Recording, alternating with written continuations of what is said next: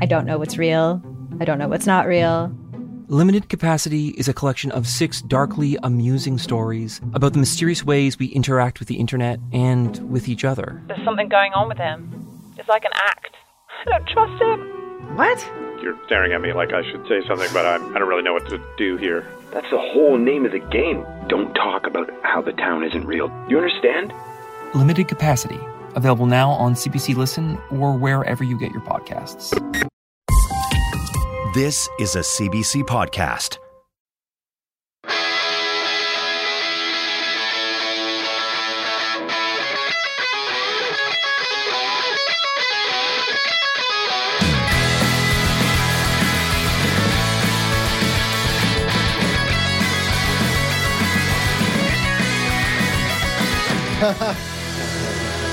Well, I'm in the post of the Sportsplex. I'm sure nothing but good things to say when it came to me and playing hockey. Yeah. And the way I treated everybody so nicely. Yes. Yeah, we have a running joke. I mean, a running joke on the podcast that Taylor was a bully growing up. And now the joke becomes reality because we have someone here to corroborate the fucking accusations. Certainly a bully on the ice, or I tried to be. Well, this is gonna be really fun. We're sitting down with Graham, and I mean, Taylor, why don't you like? I'm just meeting Graham for the first time. Yep. And I believe Brian is as well. But Taylor, you and Graham go way back. Way back. Give us a little like. I'm trying to think about when our first interaction would have been. Probably about 5. Yeah, would I have I would have played Timbit Timbit hockey. I was coaching you. Way back. Oh, okay. Yeah. Hockey coach. I'm thinking I'm thinking the first team that I can remember is the Green Hornets. There you go. I feel like it might have even been before that. I think there was one team before that. But I mean, there was like the several different Timbit teams and stuff. Yeah. And then for our U.S. listeners, Timbit teams they're like little tykes. Yeah, 5-year-old beginners. Yeah. Now they call them the Tim Beebs. Had quite a crew back then. Lund was out there, Mitch was out there, and my son Mitch played with Taylor. So I came up with Graham's son Mitch. Yeah. And was involved in hockey circles with Graham until then we loop back Subways. Yeah, I was the president of the Subways, and Taylor ended up playing Subway hockey. So Subway hockey for our U.S. listeners is basically it's exactly what you think. It's hockey, but played. The sticks are foot long Subway sub sandwiches, and it's messy as fuck, but very entertaining nonetheless. So so I got way back in the day, Taylor, a little 5-year-old fucker on the ice doing whatever he did, and now fast forward all these years later, and Graham, you're sitting in the seat with us here because very recently, I take it, you've gone through some health issues. I mean, this is the Sick Boy podcast, so like unfortunately, we weren't here to talk hockey all day. We are actually here to talk about, Graham, your experience with rectal cancer. Is that correct? Rectal cancer. Yep. Fuck, man, rectal cancer. If I was going to say, if I ever got given the diagnosis of a cancer,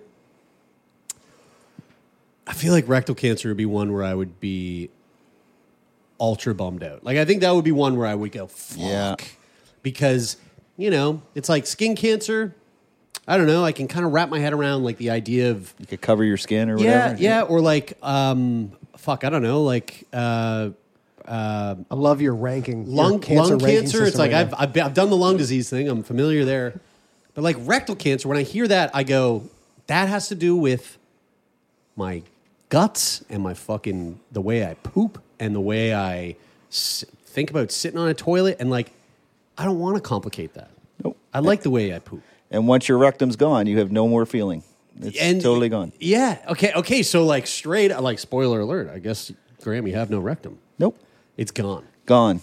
Take us back to the early stages of, where were you at in your life when all this kind of came to be, and I guess I'm taking it was probably a shock to you. And it was July 9th, 2021. I was diagnosed, and I had blood for a little bit before I actually found out what it was. I didn't know what was going on. Like you had blood in your stool kind of thing? Blood in the stool kind of thing. I wasn't that guy to do the shit on the stick tests when they come in the mail. I always just threw them on the counter, and my wife would say, do that. And I'd say, nah, I don't need to do that. Wait, hold on. Is that Is that a They thing said that happens it's like at a After certain you're age? 40, after you're 40, you'll get them in the mail every 2 to 3 years. Whoa, 40? Whoa. I thought it was Yeah. 50. Oh, well, it might be Four- 50, but well, I thought it was I'm- 40. Even so, like, Yeah, I they mean, come in we're the mail really automatic. not that far away. They just come in the mail. Come in the mail automatic. Poop on a stick. Yeah, poop on a stick. Holy You fuck, send I it didn't know in. this. Yeah, we were talking And- with this with Iris Gorfinkel about like all the little ways in which we could alleviate Right. like family medicine, and it was Right, one of well, them was yep. like by doing these kits a little younger and more Yep. screening in that way. Yeah, like my son's going to have it done earlier because now I have history. So they Right. may be able to catch it. If Could he run did in the have it, they family. would catch it early, and he wouldn't have to go through what I went through. Because you said before we started recording that it's like incredibly the hereditary factor. Yeah, is they said incredibly high. 93% hereditary, which I don't know of anybody in my family that had it. But, it is what it is. You get it, and you got to deal with it. So, Yeah. And Graham said it. He said maybe it was the smokestacks. yeah, Our maybe. famous I have our four famous buddies. Dartmouth smokestacks. I have 4 buddies that were in my wedding party 37 years ago, all with rectal cancer. One guy died 15 years ago. Holy shit. Yeah. And your All wedding with the party same- wasn't like 100 people? No, it or was something? 430 people. And they got Yeah, married at the wedding. Yeah. There was Yeah. there was 5 of us, my uncle Yeah. and 4 of my buddies. Okay. And the 4 buddies all got rectal cancer. And they got married inside the smokestack. Who knows? It's almost worth a study, I think. Brian was looking at me like, holy shit. How did It's they almost do worth a that? study. They really did. Wow, how did they do that? So after the blood- I don't want to like get caught up on this for too long, but I am just kind of curious because even though you said we did talk about this with Iris, I don't remember that. So let's say I turn 40 and I start getting those things in the mail. What is it? What do you actually have to do? When you shit on the stick, you put it in a little. It's a vial with some fluid in it. The stick goes in there. You seal it. You put it back in the mail. It goes back to their treatment center where they check it. And when they check it, if there's any signs of blood, they call you right away to go right in for a colonostomy. Okay. And I got a good story about that because I never did them. But after I was out of the hospital, one came in the mail. Guess what? I did it. Nice. They called me 4 days later. You got to go in. You got blood in your stool. Like after you had your operation. After I had my Oh operation and God. everything. So then my surgeon said, don't ever take those again. You're always going to have blood in your Yeah, stool. yeah. You just had But, So what was your thought? And because I feel like I feel like getting those in the mail and not doing them is extremely common. And so I'm wondering what, like, do you think Don's doing them? well, he's certainly getting them. Is he So- doing them? Maybe not. You fucking better. I would. Maybe not. But what I see, like I've helped a lot of people. I've very strong feelings now about doing them. So since all of this, I've been reaching out. I started a website on my Facebook page. I started a health tracker when I was sick. There were over 1,000 people a week following my sickness to see how I was doing. And listen, boys, I didn't hide nothing. Yeah. I have no problem showing my stoma. I have no problem showing the bag. It's all attitude. Like if I didn't have the attitude that I was beating this, I wouldn't have beat it. Mm-hmm. So I have people reaching out to me for help because they got blood, and I know they have blood because the first question they ask me is, "What were your symptoms? What'd you go through first?" I had some blood. How much blood did you have? And then I know that they're bleeding, so then I encourage them to get the test done, get to a doctor, get a colonoscopy done, and I have 9 people so far that actually had blood in their stool and had to go through the process. And Now let's talk about the blood in the stool because I do want to just say that I know that there's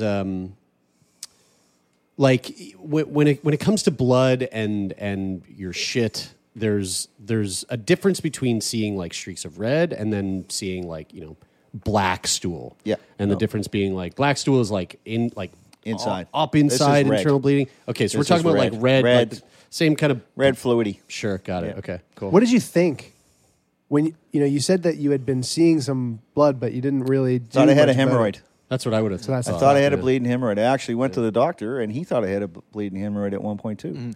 Gave me some cream. I put it on. It went away, and bum's your uncle. I've had blood in my stool like when I don't know, probably 4 or 5 years ago. Like, and I just assumed that it was a hemorrhoid or something. Or I know why you Why- did. so- I can tell you why. What? Tell me. Because you sit on the toilet for 45 fucking minutes. That's why. Right, your butt's too relaxed. But I am really curious about the poop on the stick test because like logistically for me, that's something that would, if I got that in the mail, I would be like, oh, it's it's going to be too hard to do, and I don't want to get poop on my hands and stuff. So I'm genuinely curious, like, how do you? They show you how to do it. Is it hard? The little though? Like, kit, is no. It, and It's not hard. Do you poop in the toilet and then sample it? Nope. Or You can get a little paper plate or a piece of saran wrap on a paper plate. Ooh, Shit on saran that. wrap. Scoop it off. Put it in the thing. It's like Artuka, dude. Yeah. You're done.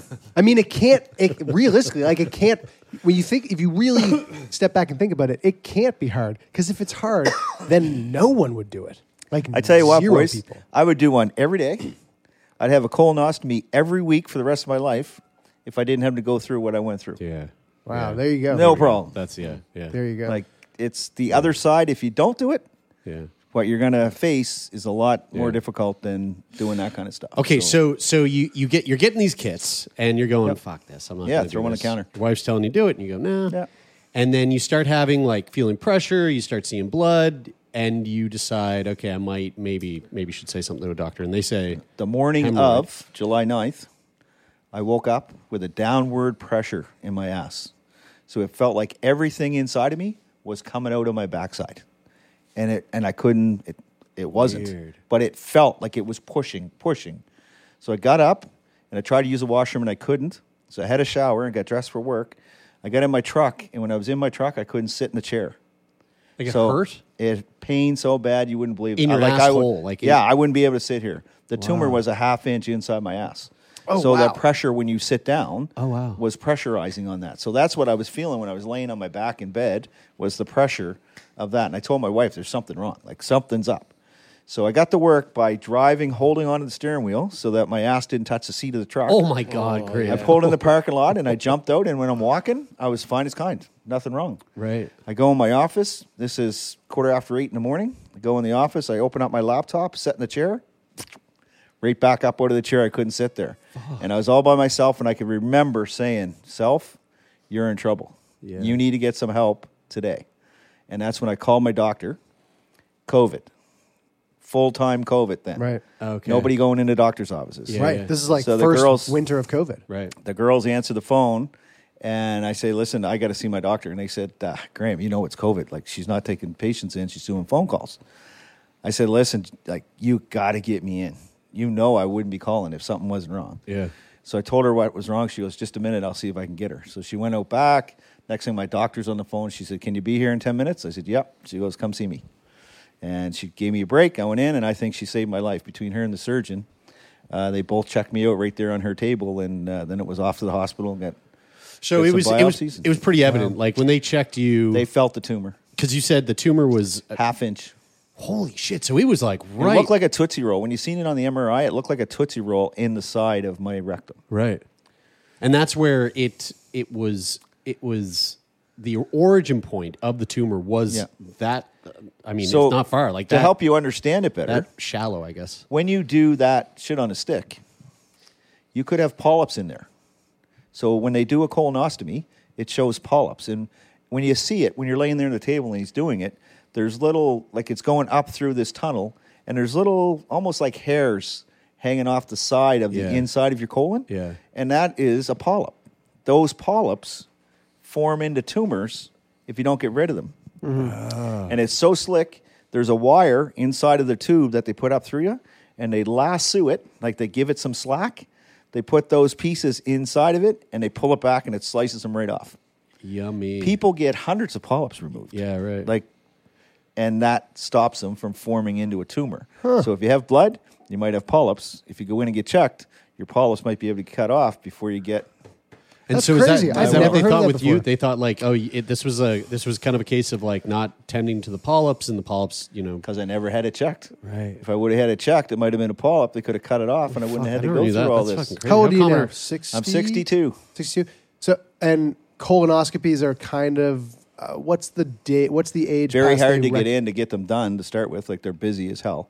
But when you got problems, they don't mind getting you in pretty quick. So. Right. Holy shit, guys! But what's the, perfect world? The recommendation is 40, 45? You start Yeah, probably 40, 45. Yep. Colorectal polyps are commonly found during the standard screening exams of the colon, large intestine, and rectum, bottom section of your colon. They affect about 20 to 30% of American adults. Here you go. That's a lot of people. Jared, lot of didn't you have polyps. You in have I your had nasal nose. polyps, yeah. But it's like that. What? But they go in and remove them. Yeah, they went in to remove them. A little bit of a different process, and They go up through the rectum, but they go through my piss hole up to my nose, and they scrape them out. But And is the reason because like they can turn into something? no, I don't think so. The reason is because you can't breathe. function. Yeah, like you can't breathe. You have like constant fucking sinus migraines. Like it is So same kind of thing, just the other end of your just body. in your Right. butthole. Yeah. Yeah. Man, wild. So okay. So you go in, you have this appointment. Your doctor, COVID aside, they check you out, and immediately they're like, "There's something there. We can feel it." Mm-hmm. How fast between that moment to like a direct action plan and to eventual surgery? I'm very fortunate that my surgeon is a good friend and a fellow golfer at Brightwood, and he helped me out a bit and got me in right away. Like I had an MRI done within a couple weeks, just so they could find out what exactly was going on, because you can't get any oncology done at all without an MRI. So I was set up to go to oncology, but I couldn't go until somebody took a picture of it to say, here's what it is, there's the size of it, there's where it's at, how are we going to attack it, and away we go. So we did that, and I got called into the cancer center, which I didn't even know we had a cancer center at the time. So I walk into that place, and I was met by a team. So they have oncologists, they have doctors, they have nurses, they have radiation techs, they have chemo techs, everybody's on my team. And it was all about me. So I'm sitting there thinking, at least I got people around me. Like it feels good that they're doing something, like something's happening. Because when they tell you that you have stage 3 cancer and that, it's possibility that you could only live 6 months if something, with no treatment, or, if something went awry and it spread quickly, like you don't have a whole lot of time. So you start thinking, days are ticking here. When am I starting radiation? Like, when's it going to happen? And remember, all this time, I still have a tumor in my ass. I can't sit down. So when I'm talking to them, I'm standing up.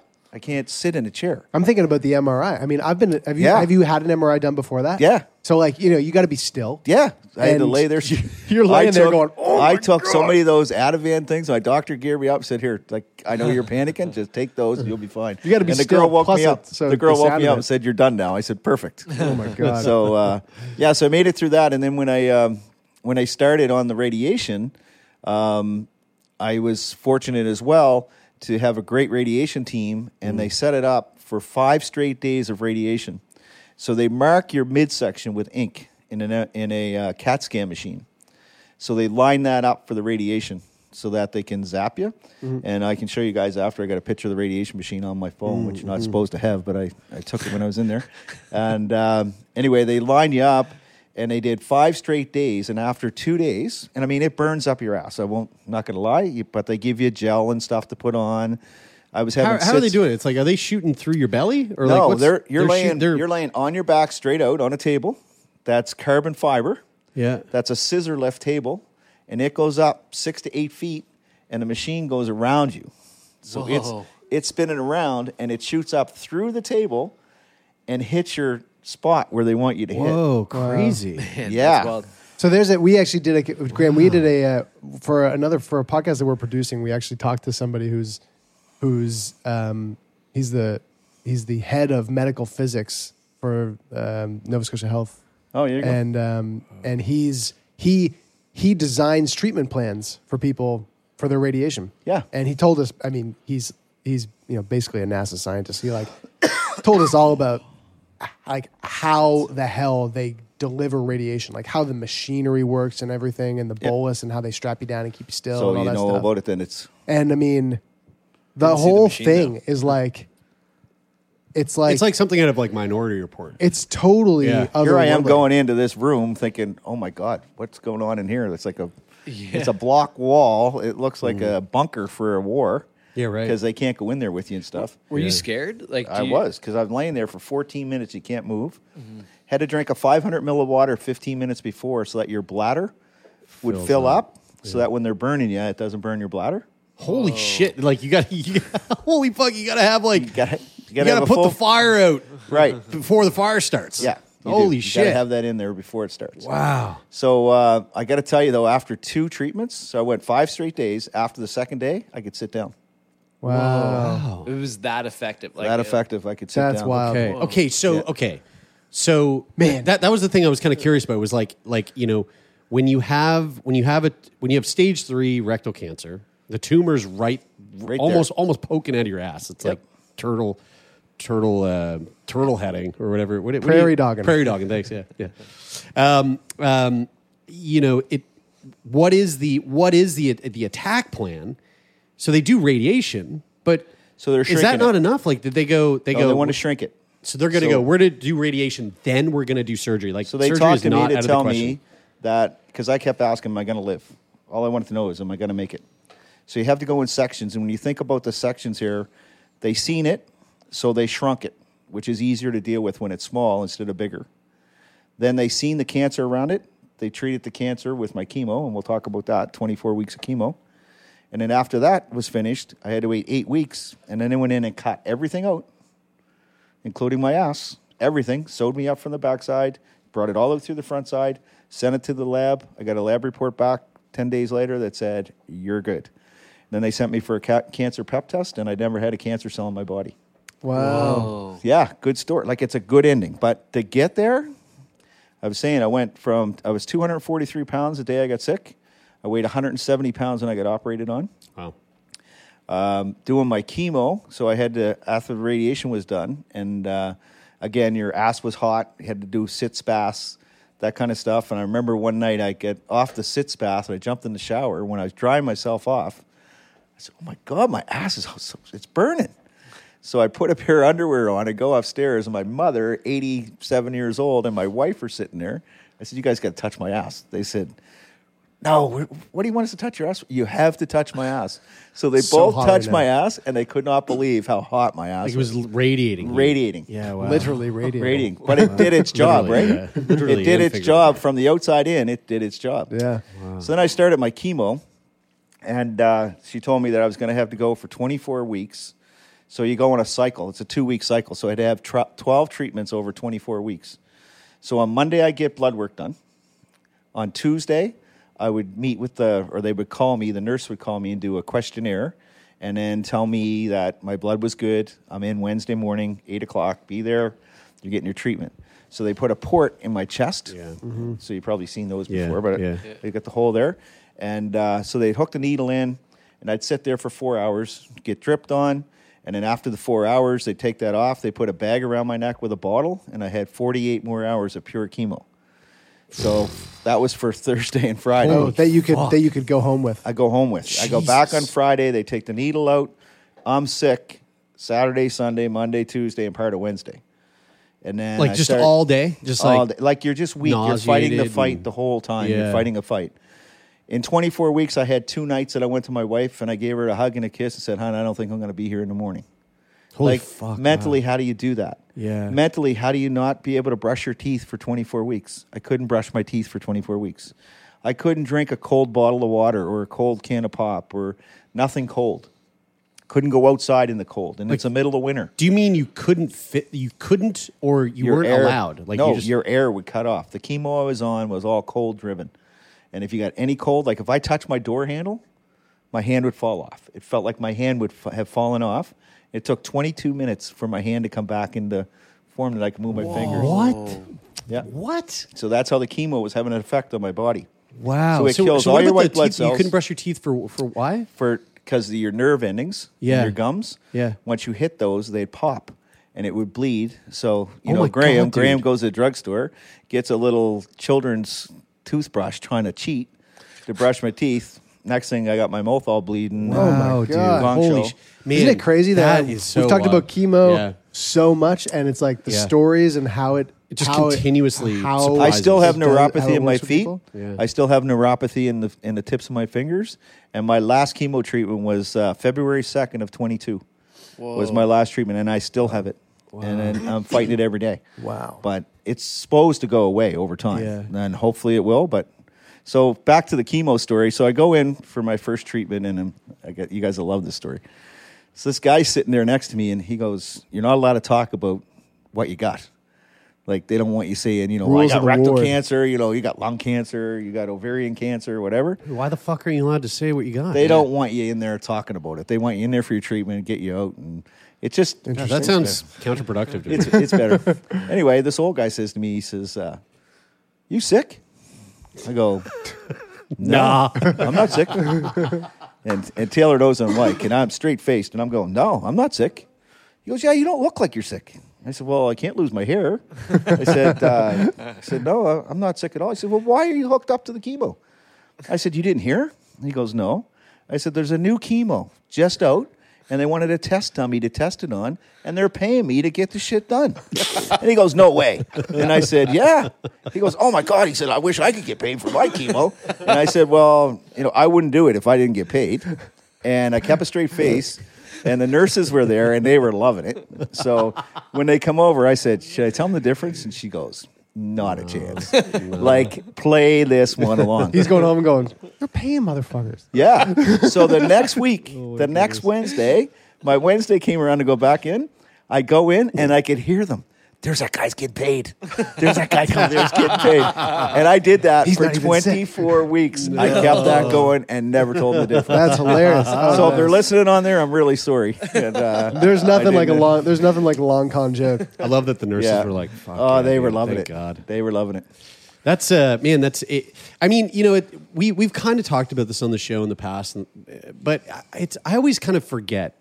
It's easy to forget, I think, that when someone like yourself is going through something like this, the part that, I mean, I'm hearing you say all these things and it's fucking so insane, but the thing that stuck out to me was like, God damn, 24 weeks is a long period of time. Long haul. And that is a long period of time where, like, I take it that's kind of your full-time job at that point. It's like you're like, you are now just, no, I don't work. I'm fucking trying to just survive. I'm trying to live.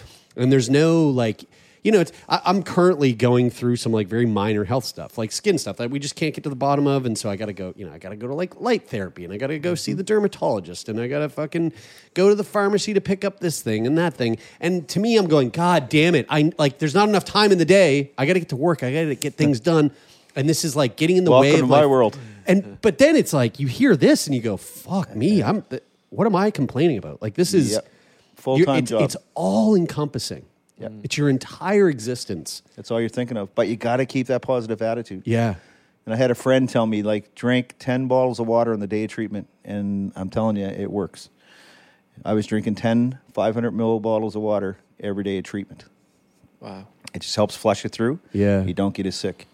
Interesting. So, okay. you learn tricks all the way along. Yeah. But it's... were you always like, this kind of attitude? Like, have you always been that kind of guy? Like, what? I was the kind of guy that I wanted to know if I wasn't going to make it. And even though I was thinking in my mind I am going to make it, and the doctors were telling me they thought I was going to make it, I still met with my funeral director. I had all that set up for Nancy. I met with my financial planner, and I had her all set up with that. I had bought her a new car from my bed at Christmas time. I work for the Steel Auto Group, and one of the stores that I worked with, I knew they'd look after her if something happened to me, so I bought a car there, make sure she'd be looked after. I had everything done. If I would have passed, she would have made one phone call and it would have been all handled. But that was just me. And I had to do that to make sure that I had my family looked after first. So, What was your sort of experience with the way that something that we have talked about a lot in the past with people who, especially people who get a sudden diagnosis of something that they're dealing with, is how they almost become the managers of a lot of other people's feelings, and how your experience is affecting the people around you, your wife, your kids, family, friends, etc. What was that like? well, when you're laying there and you don't have a whole lot of zip, and you're fighting the fight, and friends are reaching out either on Facebook or you're getting phone calls. I couldn't have anybody in the house. Think about that again. When I go back to the mental stuff, couldn't have anybody in the house because of COVID. Right. They were more worried about me catching COVID than they were about my cancer. Of course. Because my system was just so screwed up. Yeah. I had 1 week that my white blood cells never came back. So I had to go to the Dartmouth General in a tent. And then they sent me out through the back door and gone home and laid in the basement with nobody around me for 5 days to let my blood cells repopulate so that I could go, and they gave me chemo the next day after they repopulated. Just on top of like everything else. But your friends and your people around you, they give you that push. They give you that little extra oomph. What is it like though, being in your basement for 5 days like that, and trying to maintain that like fighting attitude, but also I imagine that's really hard. Mentally draining. Like, I had to see a shrink afterwards, and they told me it was like having PTSD, and you have to really deal with it. I had to change my whole outlook. I had to start stopping, and can you do that? No, you can't do that. Yeah, you can do that. I got through that. People that I was getting treatment with were passing away, and so now I was afraid. If you're sitting next to me, I'm going, geez, am I going to talk to him? Nah, not this week, because the lady that was there last week, she didn't make it. Yeah, so right. I'm not going to do that. And you add on all that other stuff about what you can eat and drink, and not be able to go outside in the cold, and not to be able to brush your teeth, and all of a sudden, mentally, it's a battle. And I'll never forget waking up in the hospital room the day after my operation. I was by myself, looking up at the ceiling, and I started crying.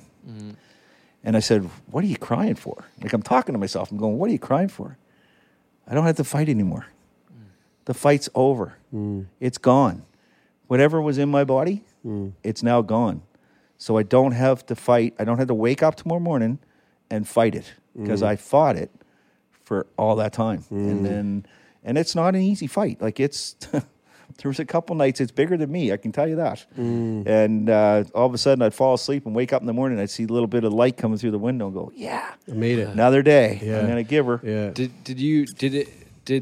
Did that experience like change the way that you thought about your life in terms of like work and things that were important to you? And so I went back to work in February of this year, and they put me back on a back to work program. I was working half days, and then I tried full days. I couldn't do full days. I was just too tired.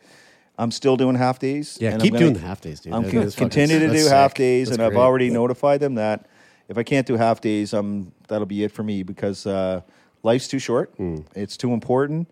And as I said earlier, the night before my operation, my son and daughter-in-law come into the house to let us know that they were having a baby. They were pregnant, and it's the first one, and he's their only kid. And so that sort of gave me, that I was thinking, they told you 70-30 chance, of survival in this thing. What's the 30 for? And the 30's for because it's a low operation, so you could bleed out. And they had 2 blood transfusions ready to go. Luckily, they never had to use one. But I woke up fighting because I wanted to be there for that. Like it gave me that little extra oomph to get down to the hospital in the morning. I didn't want to go at 6 o'clock in the morning because I knew what was coming. So it was a battle for me to go to the hospital. Yeah. But with that all going down, that gave me that little extra, and it really pushed me over the edge to help me fight the fight.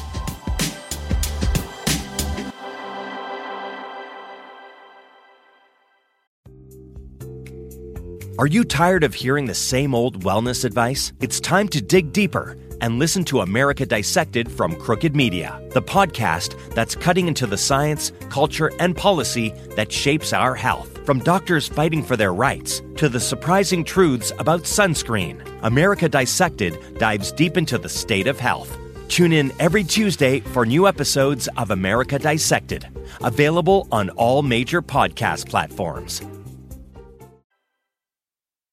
Let's talk about the surgery, because so you had a full rectal removal. Yep. Of what would you call that? A hemicolectomy is a partial. What's the? It's a colorectal removal. Removal. Okay. So you had you have this surgery. And without a rectum, you're not pooping out of your butthole no more. Don't have a butthole. Don't even have a butthole. Sewed that right up. Yeah, okay. Cut it out. Cut out what used to be there. Yeah, okay. And sewed up the skin. So what kind of, let's talk about like... Perfect ass. That, yeah. Let's talk about... It's like a Ken, like a Barbie. Ken doll. I used to ask all the nurses if they were qualified to work on a perfect ass. Ken doll. And I want a double bagger Speedo too. 'Cause, 2 bags. Don't matter about the back. I just want 2 bags of Speedo. So I mean that, like, to no longer have an asshole is that's a transition for sure. Yep. What are the conversations like before the surgery to kind of to get you prepped and primed for what to expect after? My surgeons are like unbelievable guy, and he was right up front with me the whole way, right from the very start. And he told me what he thought was going to have to happen. He said, listen, if there's any way we can get enough treatment that this doesn't have to happen, then we'll do that. But he said, I'm really thinking this is what's going to happen. And he told me, he goes, you're going to have your rectum removed, and that means cutting out your ass and sewing it up, and they'll cut you down the front. He said, I'll cut you straight down the front, remove everything out through the front, rework your colon. And this was a lot of people that have ostomies with colons would appreciate this. With a colon, I can eat the same meal as you guys, right? Because I can still digest. So I can't eat popcorn. I can't eat peanuts. I can't eat corn on the cob. I can eat everything else. So if it was my intestine that went there, then I wouldn't be able to do that. Right. But now I could eat a normal meal like you guys. Yeah. I just can't shit it out like normal. I was confusing rectum with colon. Your colon is your large intestine that hooks onto your rectum. That hooks onto your rectum, and then And so the they cut a piece of that out. They cut a piece of that out with the rectum. They took out a piece of the large intestine, like 5 or 6 inches back, and then they reworked that back up through and out through my side. Okay, so that's down. They take down at your butt. Your butthole now is in your belly. Is your belly? Right here. Yeah, right. It's like the same thing that my mom has, except hers is her bladder. Yes, so she pees out of her So stomach. I don't know there's anything there unless I do this. Yeah. If I don't do this, I can't tell you. Yeah, right. Like you mean I could be talking bag, to you. you mean? Yeah, like I could be talking to you right now, having a shit and don't even know it. Right. Like you don't know it. Right. You're not feeling it. Right. No, you lost all of that. There's no more feeling of any of that. That's super cool. I'm kind of curious if let's say during the podcast we were like, we got some like burgers and fries coming in here, and we were like snacking as we were going. How long does it take for like a burger to go from your mouth into your bag? Do you know? Probably be half a day or more. Yeah, Fuck, that's it. All right, yeah. It's like that's gotta digest. regular digestion. It's got to digest. I tell I you just what. never thought about how long it takes I tell you for me to what does digest happen anything. that you would find funny. If we had some beers here right now, or if we had cans of pop here right now, and we flip the top, and when you flip the top open and it goes, yeah. If I drink that, within 3 minutes we'd be sitting here, and this would be going like this. No way. Because the bag blows up with air. Oh, no way. That carbonation has nowhere to go. Is that bad? Is that like a don't fucking do that? Or Well, it's like, let's fart just it out because you got no hole. Right. So the gas doesn't go through you. It has just to come fills out up here. the bag. So then what do you do? I unzip it, which I'm going to show you here in a bit. I unzip it, undo the bag, give it a little push, and all the air comes out, and fold it back up. Wait. Does it smell like a fart, though? Oh, does it ever? Worse. Oh, yeah, dude. Worse. Yeah, that's like just straight fucking digest. Yeah, it probably loses a little bit. It probably loses a little There's bit no of strength filter. once it's coming out your ass. Filtered in your Yeah, But once it's coming filter. out right from the belly of the beast. Yeah, all those polyps are filtering it out. I can assure you, there's no filter. It's gross. Wow. It's So do gross. you? Or were you a beer drinker prior to? Yeah, I like beer. I'm and a rum guy. Do you still kind of like? Yeah, I have a few. Again, if I'm drinking a beer, I have to pour it in a cup and let agitate that good, sizzle come off the top of it, and then I can drink it and it's fine. But if I open something up, a bottle or a can, and it sips, and then I drink it, doesn't matter if it's a sip or a gulp. Yeah, well, I mean, the proper way to pour beer, a lot of people don't know this, but the proper way to pour beer is to aggressively pour the beer so that there is a massive fat head, and you got to wait, and then pour the rest of it, because the beers aren't meant to be drank from the can. No. They're not meant to be drank at full carbonation. You're supposed to like nullify that carbonation by agitating the beer in the pour, because that's the thing that bloats you up. So it's you're just drinking beer the way beer is supposed to be drank. It's a lost art. It is. But It truly is. People don't realize that, but after you get one, now it starts happening. So then I'm starting to talk to the other guys from the Ostomy Society. Oh yeah, this is going to happen, and that's going to happen, and you got a stealth belt. A stealth belt? What in the hell is a stealth belt? Right. Well, take us through. I mean, before we get into like because you brought a bunch of show and tell here, which is great. But before we get into that, I am curious, not so much about the conversation you had with your surgeon. So I had a hemicolectomy. I had 75% of my colon removed. And I remember before I went under, I had this woman come into my hotel room. I have this woman come into my hospital room, which was very very far from a hotel room, and she basically was like, "Hey, look, I'm going to sit down and talk to you about what living with an ostomy looks like," and she ran me through the whole procedure, and luckily I came out of the surgery, and they're like, "Hey, we didn't need to do it." Yeah. So. Did you have that kind of like interaction with someone who went, look, here's what it's going to look like. Here's how you're going to do it. Like, how do they train you to? So what happens there is an ostomy clinic at the Dixon Center that you can get help from the nurses and stuff. But prior to this, like I know a lot of people in the city, and one of my friends is a retired policeman, and he's had one for 14 years. And he heard that I had the same disease that he had operated on 14 years ago. So he gave me a call, and he asked me if he could drop by the house. And I said, sure. So during COVID, I let him come. He comes to the house, brings a bag. We had a great discussion for a couple hours, him and my wife and I. And he put me so at ease, and I felt so comfortable that when I woke up after the operation and I looked down, I'm okay with that. That's awesome. Because I don't live without that. And so, like, how did he do that? What was the? Well, things he just that showed me told how you how the seals went on, and how the bags went, how often you change it, how you dump it, how you wipe it off, how you keep it clean, all that kind of stuff. You can't wash it with soap and water. You have to wash it just with warm water because the soap will break down your skin, and you can't have broken down skin under the ostomy. So it's there's little tricks that you get, and everybody does it different. But now I'm able to help others. So. I actually took a certification program with ostomy, and I got one more section left to do, and then I'm going to be going to the hospital to visit people that are getting them or have just got them. Very so I want to give back a bit, and I'm helping. Like I said, I had 9 people so far that had got treatment, and love helping them if I can. And my best buddy that was in my wedding, he's home right now recovering. He's he's in his third week. It makes me think, like, I know when my mom had her woke up with her stoma, like the first, and I was telling you before we started recording that she had 3 options for types of surgery. Yep. And when she the first few months were really bad for her because she like felt like questioned whether she made the right decision in terms of the surgery option that she chose.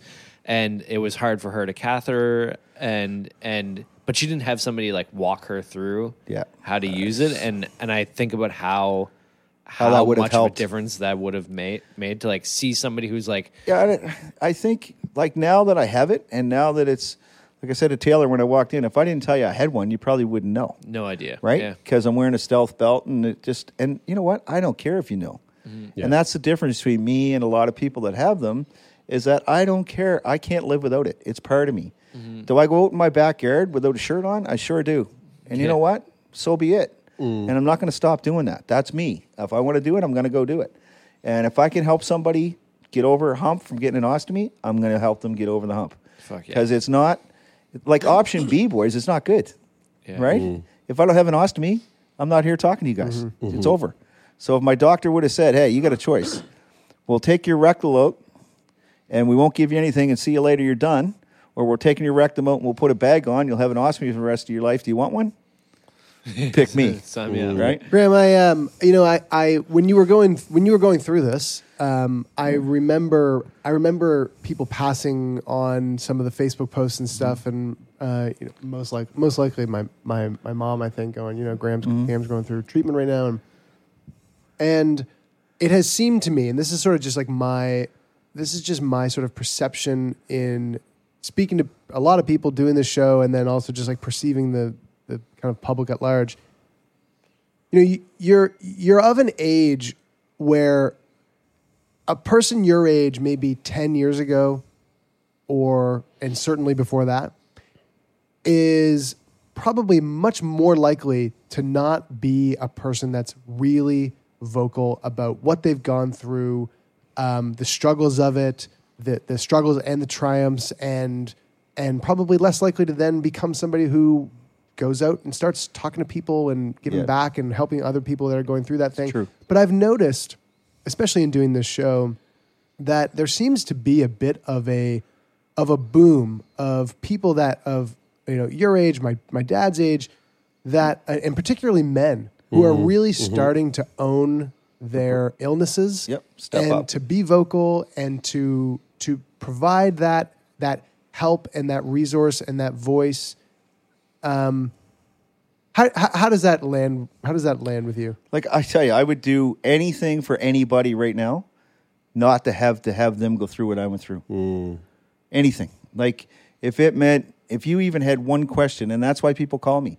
I'm getting friends of friends. A guy called me the other night and said, listen, I know a buddy of yours, and I just got diagnosed with rectal cancer. And he said, you know what? My buddy just made it. You should give him a call. And I'm talking to him on the phone. I called another guy that his daughter was a nurse, and she didn't know what to do for him. He was quitting. He was giving up on the chemo. And I called the guy. It ends up he works at the same company as me. No.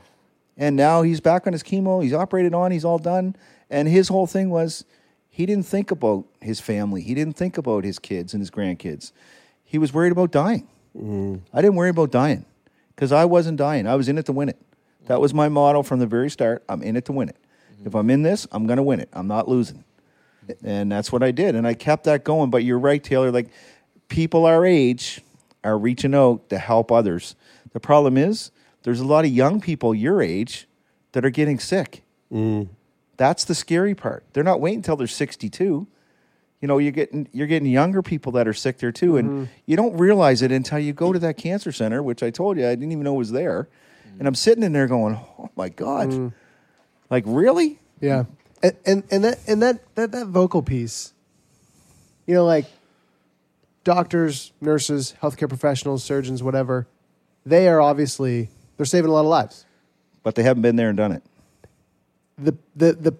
The amount of lives that are ultimately going to be saved by people opening up and talking about what they've gone through, that helps another person go, I'm going to take that test that I got in the mail, or I'm going to go and ask my doctor about this thing that I noticed that I've maybe not consciously, but I've been carrying shame over or wanted to ignore for whatever reason, and having that conversation, seeing that doctor, getting that test, that is going to overwhelmingly boost the number of people whose lives are saved because of. I can't show you. I could show you the number of texts that people sent me saying I got the test done because of you, and I'm all good. I will now. Like next, I got the test done. When I eventually get that test in the mail, for sure, I'm taking it now. I know you've said it. You've said it a few times now that there's been a number of people that, because of you speaking out, have gone on to get a diagnosis and been helped by that.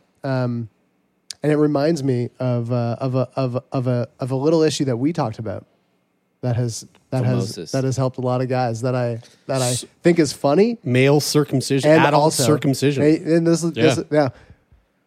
Graham, we talked about something called phimosis a number of years ago. This is just hilarious. Almost 9 years ago. Wow. Where basically your foreskin is too tight and you can't pull your foreskin back. Yep. And it's like a major issue. Now, obviously, lots of guys are going, I'm not going to tell anybody about that. Yeah. I'm going to keep that to myself. Yeah. We talked about that on the show. Jeremy Jeremy lots had of people reaching out. and a bunch of people going, Oh, man. I'm 30 years old and I just got circumcised. Yep. I didn't realize that my dick was supposed to work differently. And every time I hear that, I'm like, oh man, how great. Yeah. Now they'd be just going on with their lives, doing whatever, not having sex, having a whole fucking thing to deal with. Yeah. But now because there's somebody talking about it, they went, hey, you know what? Makes them comfortable. Yeah. It's crazy. Well, look at the Cross story. Like, without me talking to Cross, he'll tell you he wasn't going to get it done.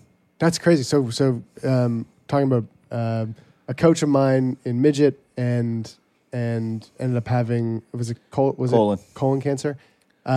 So you basically I encouraged him to go get the test done, and he went and ended up he had to get an operation, and he got his operation, caught it early enough, and he's good. Man, time. And like with cancer, this guy's it's a time. fitness freak. Like he runs marathons, does everything. He's back doing Right, it all. he was Phil O'Hara. Yep. That's right. So we had Phil O'Hara on the podcast. Yeah, so it too. would have been the guy he was talking about. Yeah, right. Yeah. Yeah. It's crazy, man. Like, because with cancer, I mean, the timing is the thing.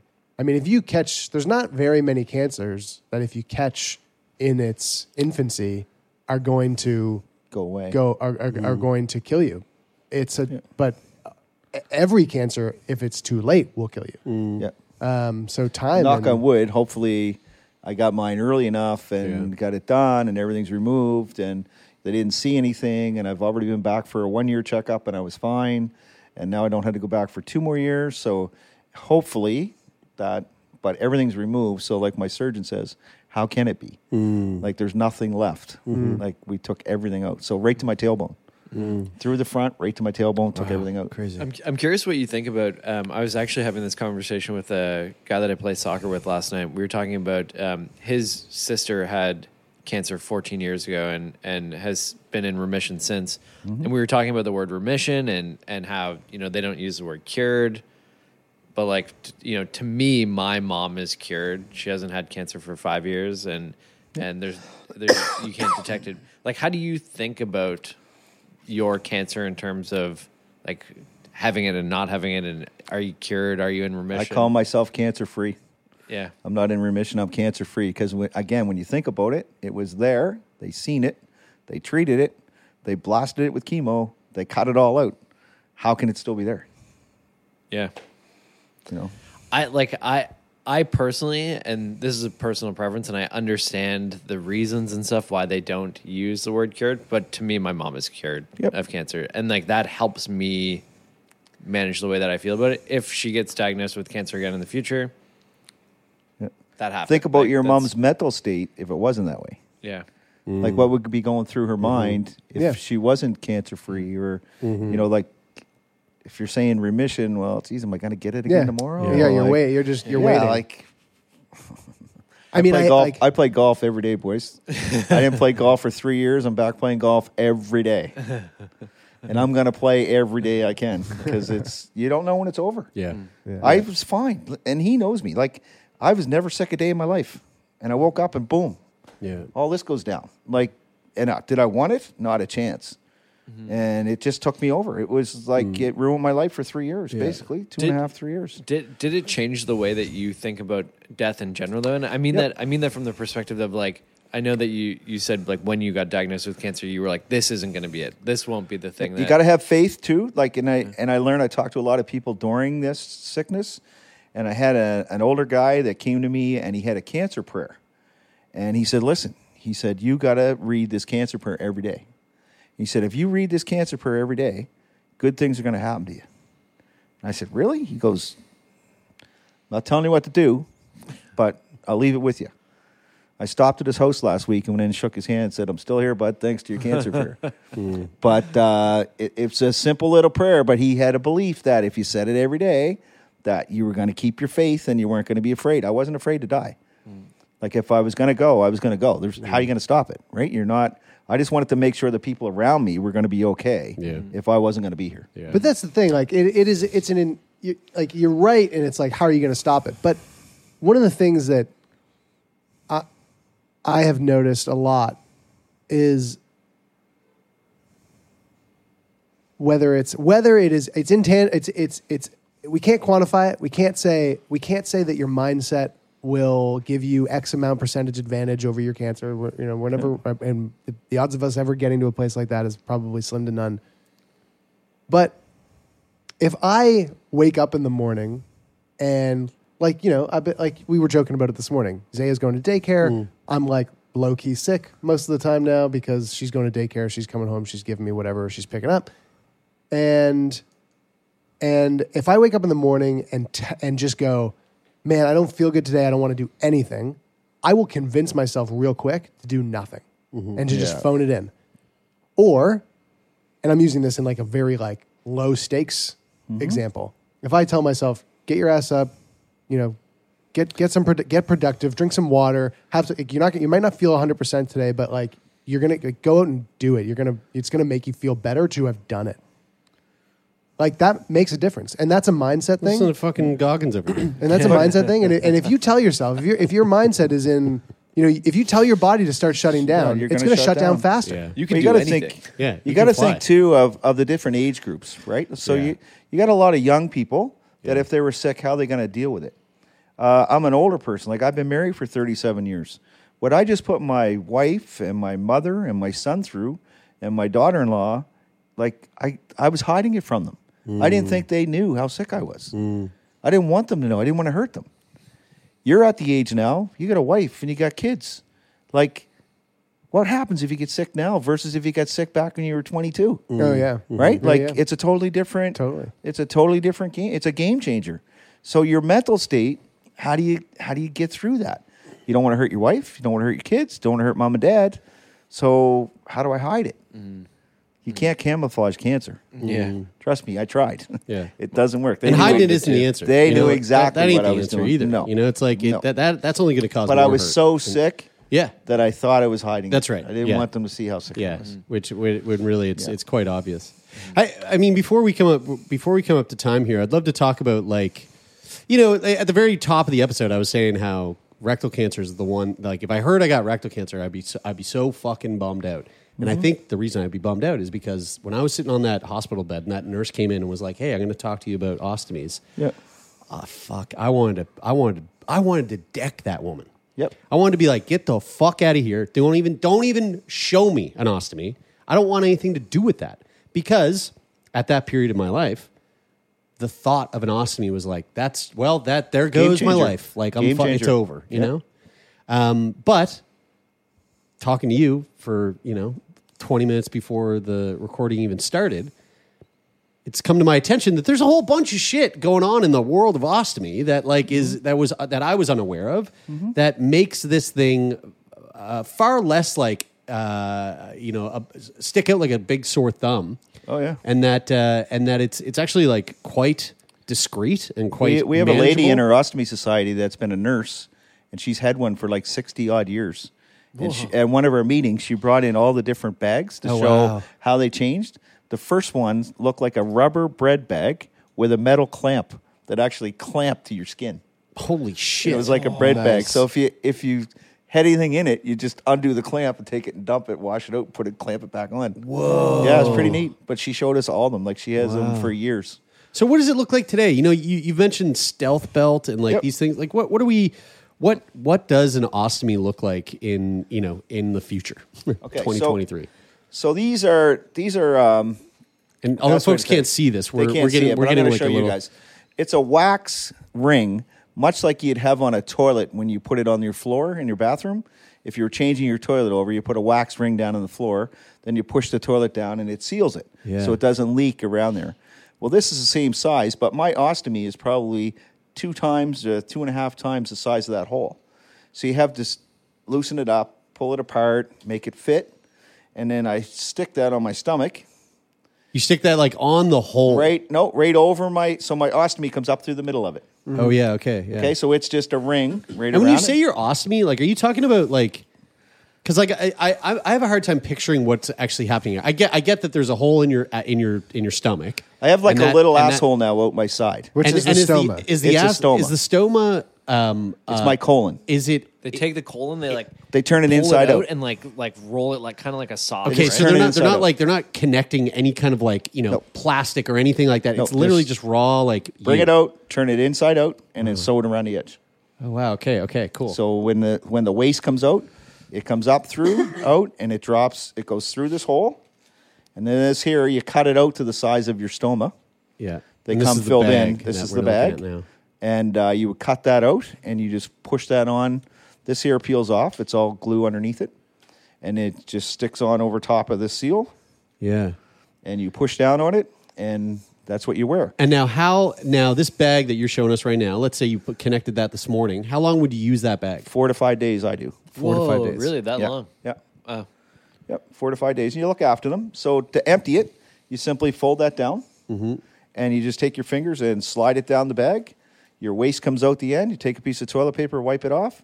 You fold it back up like that, and you're done. Just like a right. like So a, you can actually- like a weatherproof bag. Yeah, you could dump this Yeah. quicker than you can wipe your ass. I tell people like For sure. So and so you, I mean, 4 to 5 days, you're emptying it a number of times. So Yeah. like it. Yeah. Oh, I you empty it a probably couple- empty it like what, two or three I times empty a it day? a couple times a day. Yeah, exactly. Yeah. So then, Just when like I empty myself. yeah. Right. So Yeah. when I discovered the Actually, stealth like belt, 8 times a day. I discovered this stealth belt by a friend at the Ostomy Society that told me I had to get one. And then when I checked it out, I said I do have to get one. So this is a belt. So you'll see in the backside it has a hole. Yeah. That hole is the size of that. Oh yeah. So this here fits in. This here goes in the bag. It's like ostomy Spanx. Yeah, exactly. This goes in the bag. So the bag's like this. Yeah. It's right. around your waist, Oh yeah. right? And it comes around and Velcros. And then when you want to dump it, there's a zipper right here. You do this. You reach inside and the bag falls down. And this is specifically made for ostomies. Yep. This little thing. So You that get just it allows left. it to be more to keep it more like close to you. I can close golf. to your body. You can and- bike. You can swim. You Oh, can do okay. But whatever. even if he was wearing, even if he took his shirt off and like walked around, it'd just be like, oh, yeah, like a fanny it's- pack. it allows Graham's me- yeah, Graham's wearing like a belly pack. Belly it fanny allows pack. me to wear a shirt tucked in. Yeah, right. If not, I would have to leave my shirt out because you just think this here's hanging down. Yeah, Right. Versus you can't see what I have on and it's now. more just like Yeah. it's like loose. Right. Right. Yeah, right. yeah. Right? So you couldn't wear a belt because if you put a belt across that, it's going to choke it off, right? Right. Yeah. I have a belt on because my bag's up here. It's not even down. Now, because you still have a colon, or at least most of your colon, Yep. are you it like how formed is the contents in the bag? It's solid. It's just solid shit. Oh. Yeah, right. Yeah, right. Yeah, because it just comes out flat. right. Right. Yeah, it's It just, comes yeah, out it's just- flat because you're pushing it down the chute. Yeah. It's like But- squeezing like a yogurt tube or something Yeah. like that. Yeah. Yeah. Whatever. Exactly. That's what it's. Give me like a your wide me mug. mama. like a go-gurt. Yeah, Go-Gurt. so, yeah. yeah. On the go. Yeah. And there's so much stuff now. Like there's this like a perfumey stuff you can put inside the bag so it doesn't stink. Like if you're going out somewhere and you thought you might have to dump the bag, and We like need that for Taylor. Fuck. people, God damn it, do we again, it's the mental side of it. Like Yeah. people get just thrown all off Totally. over having to do it. Like I don't care. Yeah. Right. Yeah. But, there's sometimes if we're going out to a restaurant or something, maybe I'll take the little thing and squirt it inside. And if I did have to dump it, oh, well. If I don't, oh, well. Yeah. But I mean, if you're dumping it, it's like you're dumping it the same place that I'm dumping it. Exactly. You know, Right. like, and when But- I'm dumping it, it fucking stinks, dude. like, it's not. Yeah. It's Not like this. Yeah. This is so bad. it is like that bad. This eh? is bad. Yeah. When you And it first lingers, smelled like it lingers, it I sticks was around. like, oh, my God. How am I going to do this? Fuck. Yeah, right. Makes me It think of lingers. like the first time I picked up my dog's poop. I was like, ugh. Are you I tell serious? you what. I tell you what. I bought it. I fucking bought a new hilarious. house, and I got an electrician to come in and put a double-sized fan in the bathroom. Oh, yeah, just to, right. just Suck to get that rid arrow- of the smell. suck that as arrow fast quick. as we could. I was amazed. How much can you fill that bag without like how far can you push the limits? I could probably carry it most of the day. Yeah. I'm thinking of that episode of Just think Seinfeld about this, though. when Kramer and the guy buying the car are like they go up, they go down to the low tank, and they're like, let's see how far we can go, baby, Yeah. How far on can you one push tank it? of gas. If this is filled, Yeah. and it's pulling all day, Yeah. then right. this here is It's pulling off your body Yeah. all day. Probably uncomfortable. Or I just mean, like- it would tug on it a bit. Like, Yeah, I don't yeah, even yeah. know it's there now. Yeah. Yeah. I've had this thing for over a year. I don't even Yeah. know it's there now. Yeah. Man, fucking wild. I love it. It's It's a not good the story. Jets. It's not the Jetsons, but It's a we're good in the story. future. It's a good story. Oh, we absolutely are. It really Yeah. does It's a good because I like you, Jared. Like I would be really scared if I had to get an ostomy or something like that. But seeing like having you come in and walk us through it today and explain everything, it really pretty is simple. like takes the fear out of it Yep. and makes it Oh yeah. way like. I mean, the fear And that's comes what I from had the with that unknown. guy that came to my house. This is Yeah. exactly what he did. Yeah. Here's the bag. Here's how it goes on. Here's how you dump But it. imagine never having to fucking It's sit convenient. on a goddamn toilet. It's ever convenient again. sometimes. Yeah. How much I mean- time you would save in the day, Brian? Well, I mean, getting a tushy. I mean, really Christ, helped. this guy spends Dude. probably about 3 hours a day sitting on a Brian would toilet. be Brian. since I got Brian. into- Brian would be Fucking putting hell. SpaceX out of business if he didn't have to sit on the toilet as long. Hey, as you he save does. on toilet paper too. eh? yeah. We already save on toilet paper because we and this We have episode is brought to you by bidets. Tushy. because we use bidets. We all use bidets. Well, Graham, I gotta say, man, there is.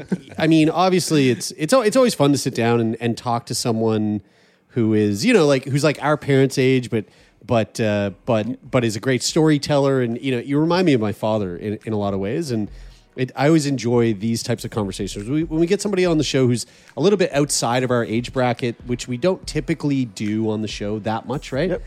But on top of that, there's something, and you spoke to it, Tay, like there's something really fucking cool about seeing people in your generation who, you know, like by all accounts, for the last little bit, there's been a real fucking problem with people of your generation not having the ability to talk about what the fuck's going on. Mm-hmm.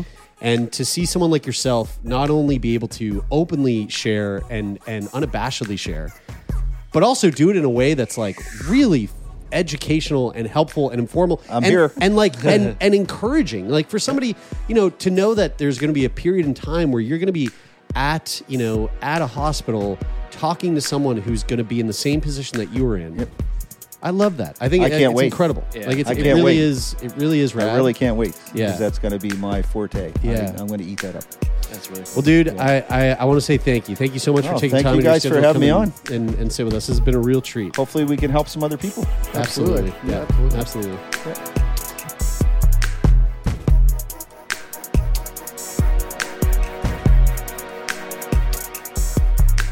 Well, there you go, folks. Hope you enjoyed that conversation. As always, we are coming at you Mondays, Wednesdays, and Fridays. And if you are a fan of the podcast and you want to support the podcast, there's a number of ways you can do that. First of all, you can leave a rating or a review on Apple Podcasts. We love reading them. You can simply rate the podcast on the Spotify mobile app, if that's where you're listening. Or if you want to join the conversation, hop on over to our Discord. The link is in the show notes of this episode. And we have a lovely little community over there of sickos and non-sickos all hanging out, chatting. And hey, you could even help produce the podcast over there if you want. You can, again, find that link in the show notes below. Sick Boy Podcast is produced and co-hosted by myself, Jeremy Saunders, Taylor McGilvery, and Brian Stever. The show is managed by Jeffrey Lonis over at Talent Bureau. The sound design of this episode is brought to you by Donovan the CPAP Morgan. And of course, the theme music is from the band Take Part. That is it for this week. I'm Jeremy, and this is Sick Boy.